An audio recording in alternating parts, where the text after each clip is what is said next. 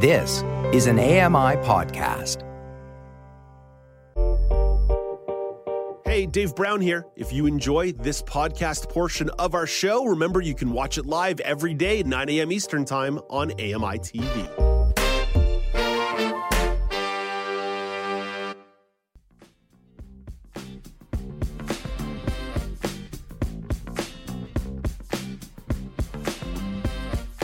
Welcome back. It's Now with Dave Brown on AMI TV. Here's something that surprises no one. Ontario is struggling to meet accessibility targets set nearly 20 years ago.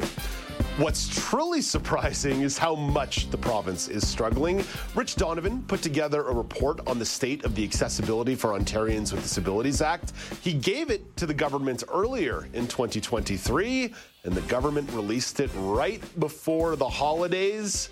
The bottom line, Donovan feels the government should declare a crisis. He also suggested sweeping changes in monitoring progress of the AODA. Let's get some perspective. Elizabeth Mohler is the founder of VM Disability Consulting. Marco Pasqua is the co-founder of Meaningful Access Consulting. Elizabeth, hello to you again. Hello to you again, Dave. And Marco, good morning. Good morning. Good morning. Marco, you get the first crack at this. You brought the story to our attention over the holidays. What's your takeaway from this fourth review of the AODA? Yeah, so Dave, I mean, as you say, it's the fourth review, so this has been vetted several times. Donovan actually points out that the Ontario was actually required to monitor the compliance of over 400,000 organizations through this. And in his interim report, he found that they only hired around 20 to 25 staff to handle this, which is leading to minimal on-site audits. CBC did a great follow-up report on this.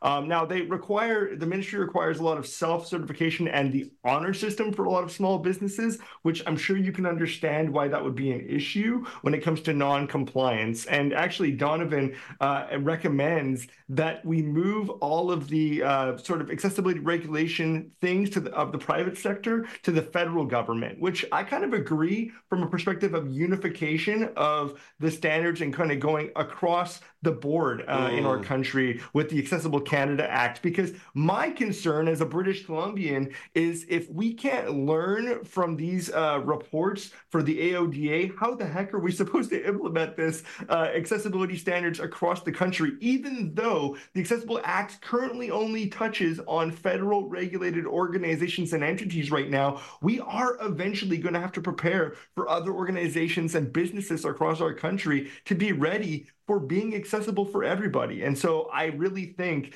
that, this underscoring of Rich Donovan's report is not an overstatement, in my opinion.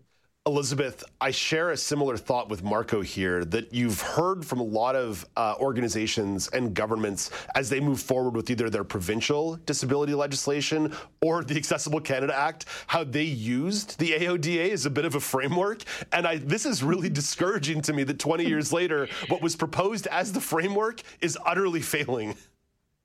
Yeah, absolutely. I mean, you've mentioned the timeline. So even just simple things like, here in Toronto, a number of our transit stations are still not accessible, or the fact that in 2022, the education standard and the health standard, those regulations were submitted to the ministry by the standards development committees, and they're still not implemented over a year later. That's a huge sort of failing on that part and a really big problem.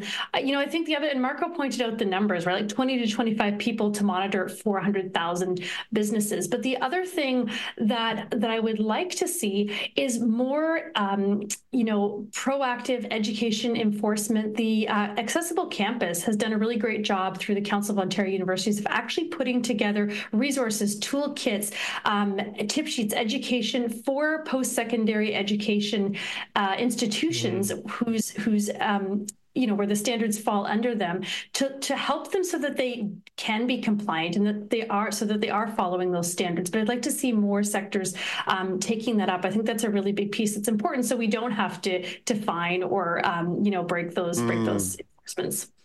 Marco, like I said, it's certainly discouraging to read this report, especially in a sense when Donovan is putting forth ideas of radically changing the framework, the way it's monitored, the way it's reported, the way it's executed. So that's obviously discouraging 20 years in. But as I flip that coin on myself, I would prefer they get it right. Like, even if it means changing course and delaying reaching of goals, it's better to get it right than say we're working inside a broken framework just to hit a timeline that they're not going to hit anyway. Well, exactly. And, when people visit the United States, they're always talking about the Americans with Disabilities Act. And I mean, that was implemented in the 90s. Now, I can tell you there's glaring gaps when you go there in 2023, 2024, into the States, I should say, to see where we can make these changes and these fixes. And this is our opportunity as Canadians to do exactly that, Dave. What you're saying is, let's get this right out the gate. Let's make sure that businesses understand. And if we want to create true allies in the situation, it's not just to slap them on the wrist with compliance without them understanding the reasons why. There is a real return to businesses' bottom line if they actually make their businesses more accessible. Go figure. Yeah. Elizabeth, I want to give you an opportunity to express a little bit of optimism as well here, because certainly the easy reaction is like, this is horrible, and I don't want to talk about it or think about it. Yeah, absolutely. And, one thing I would say, just to touch on the proactivity is, these timelines are great, 2025 or 2040 for the Accessible Canada Act, but they're benchmarks, and accessibility is a process. We're always going to be becoming, more accessible as technology changes, as infrastructure changes. Yep. So they're benchmarks, but knowing that, accessibility is an ongoing effort, and even those timelines and targets are great benchmarks and they're great standards, but that we're always moving because accessibility is fluid. It's a process. Let's change tracks here. Via Rail Canada, they updated their website in December. It was a bit of a shock to me because I don't like change, but in the end, I had a pretty good experience booking some holiday travel, and the travel went quite well. So big flowers for Via Rail right now. Elizabeth, what strikes you about this update and general accessibility policies at Via? I'm actually excited. I'm optimistic. So I too booked. I had a really positive experience. I was able to pick my own seat. I was able to actually select that and then say that I was legally blind and required assistance. That was great that I didn't have to wait on hold for an hour to do that. So I really appreciated that. The infrastructure was really accessible in terms of just using a screen reader. I also was on one of the new fleets, and one of the things that I really liked was the call button, that I could call for an attendant. I have almost been left in London because there was no one in my car, and the doors don't open at every car.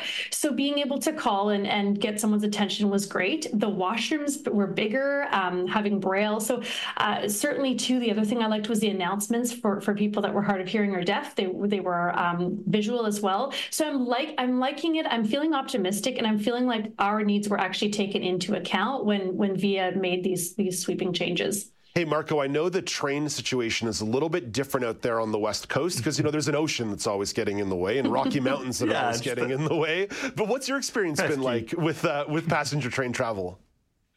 To be quite honest, I actually haven't been on a passenger train yet, Dave, outside of, the SkyTrain in Vancouver. However, I know that our colleague Grant Hardy a couple of years ago did a segment on AMI This Week. I think it was called Have Cane Will Travel. And he talked at that time, it was about 6 years ago, about the accessible train cars that were coming. Now, I have good news in that in September, I'm actually a keynote speaker in New Brunswick. And so I'll probably be taking the train at that time. Oh, cool. So I'll be able to give you an update, as well as in the summer, I'm going to Switzerland, where my wife's family is all from and lives currently. And so I'll be taking train travel there as well. Now, going through Europe on train and checking the accessibility is going to be a really interesting adventure for me. But I'm optimistic because of all the things that I've seen. And I did hear that years ago, Via Rail was implementing a lot more accessibility when it comes to the actual, train cars themselves. Yeah. If you plan in advance, that is, and you make sure that you're in the right space and the right place. So that's really cool. Yeah, it's not like, there's no such thing as 100% A+ across the board, but Elizabeth, I know Via Rail was very intentional about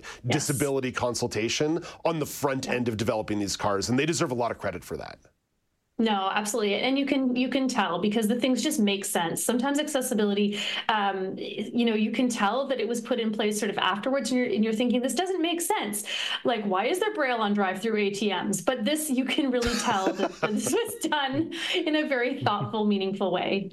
All right, one last story to get to here, and this one comes from my own meandering personal experience. I bought some new bedroom furniture over the holidays because I am an adult and I was sleeping on the floor like a frat boy.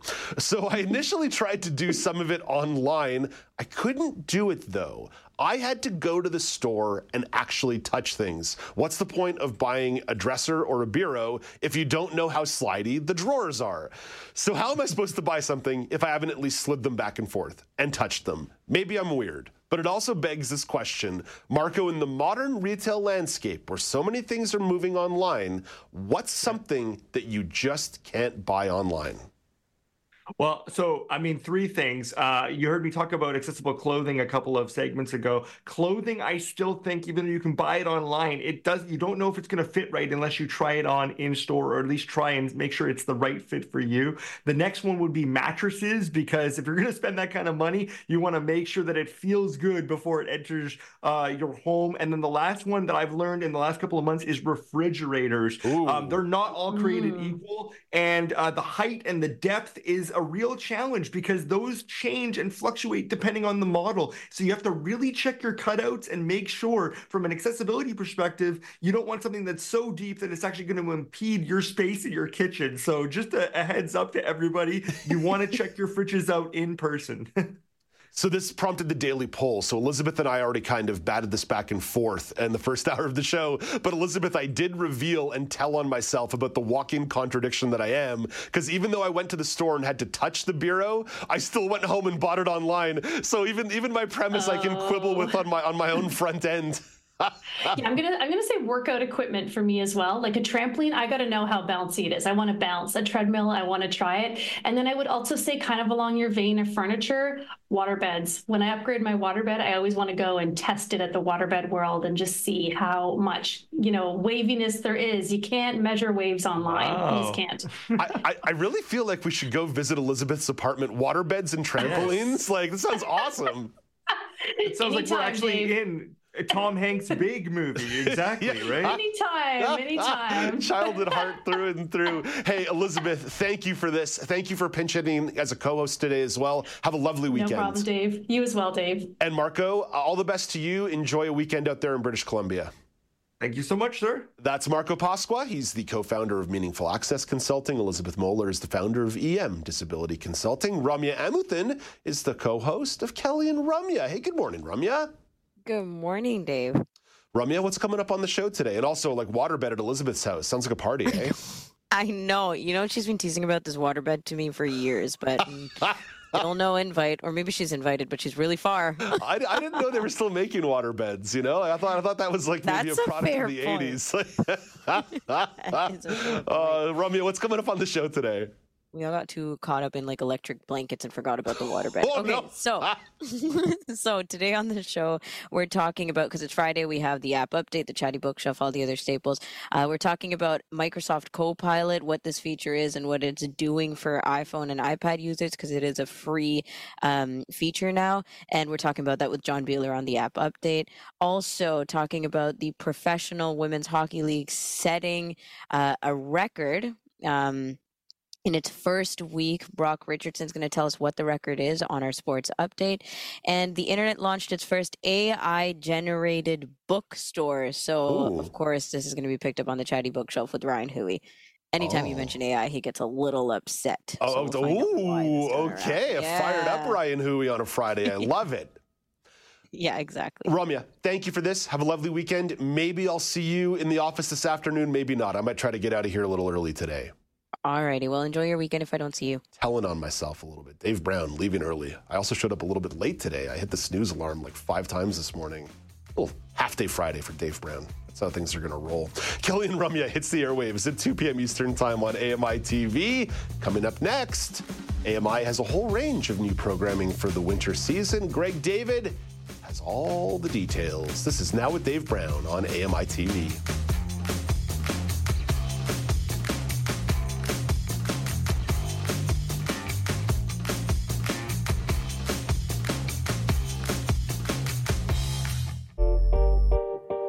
Hey, Dave Brown here. If you enjoy this podcast portion of our show, remember you can watch it live every day at 9 a.m. Eastern Time on AMI TV.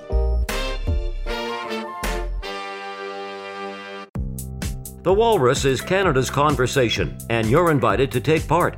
Download AMI's Voices of the Walrus, where professional narrators read selected articles from the magazine. Available wherever you download your AMI podcasts.